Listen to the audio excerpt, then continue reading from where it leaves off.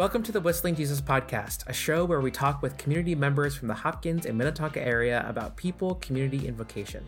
This podcast comes to you from Shepherd of the Hills Lutheran Church in Edina, Minnesota, in partnership with Augsburg University and the Riverside Innovation Hub in downtown Minneapolis.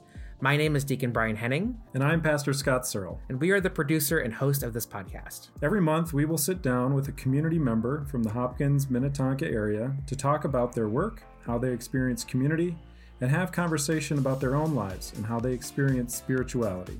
At Shepherd, we have a piece of worship art that accidentally makes it look like Jesus is whistling. So in that spirit, we like to think about Jesus' time on earth as a journey where Jesus whistles as he walks with his disciples, meeting people where they're at and simply talking to them. That's what this podcast is all about, talking to people where they are about what they're doing. We're very excited to host these conversations and the hope that you will learn a little bit about what's going on in our community and a little bit about the folks who live, work, and serve here. Find us wherever you listen to your podcasts or on our website at southchurch.com.